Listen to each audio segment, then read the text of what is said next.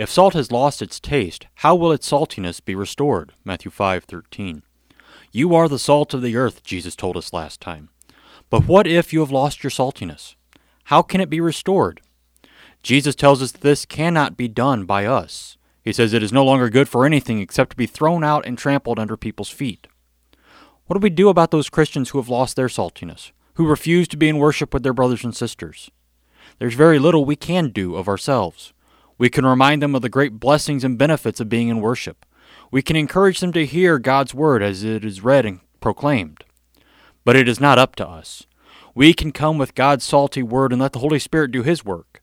But each of us have the inborn ability to resist the Holy Spirit.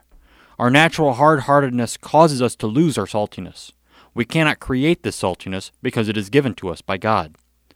Once strong Christians can lose their saltiness and be considered as good for nothing. Only through the Holy Spirit and prayer can the saltiness be restored. If you know someone who needs their saltiness restored, talk with them, but also pray for them that they may be brought back to the benefits of their Savior. Amen.